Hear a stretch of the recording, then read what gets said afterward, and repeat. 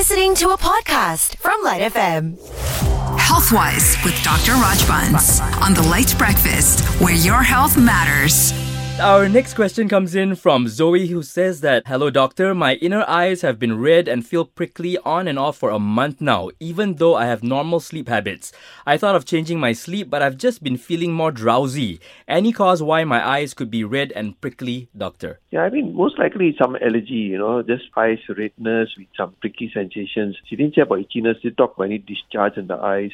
So it's just probably something she's allergic to. If it's not getting better, it's still good to maybe just see an eye specialist just to see whether it's not something more sinister. But I don't think so, already 1 month is allergy, but still it's good to see someone so they can advise you what sort of eye drop take, or they might be able to tell you what sort of things to do to prevent, from it getting worse or to cure it or whatever the underlying cause. So already 1 month, not getting better, good to get it checked up, because very difficult to, with the information we have to say what it looks more like an allergy because there's no other symptom, no discharge, no pain.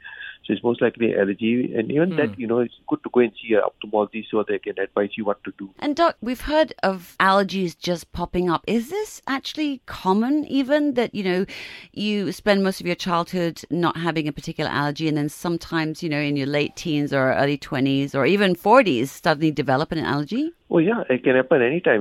For example, I never had any allergy, but once I went to a holiday and I took this prawns, and suddenly, boom, the whole body is full of rash. Oh wow! And I don't know. I thought I was never allergic to prawns, but now I eat prawns, nothing happens again. So it's whether it was a prawns or whether it's something they put inside that prawn, some sauce they used or what. So allergy can come anytime. Doesn't matter. We got see patients who got allergy for the first time in their late 50s and 60s. So it can come anytime. Yeah. Okay. It's always the best tasting food that causes the allergies.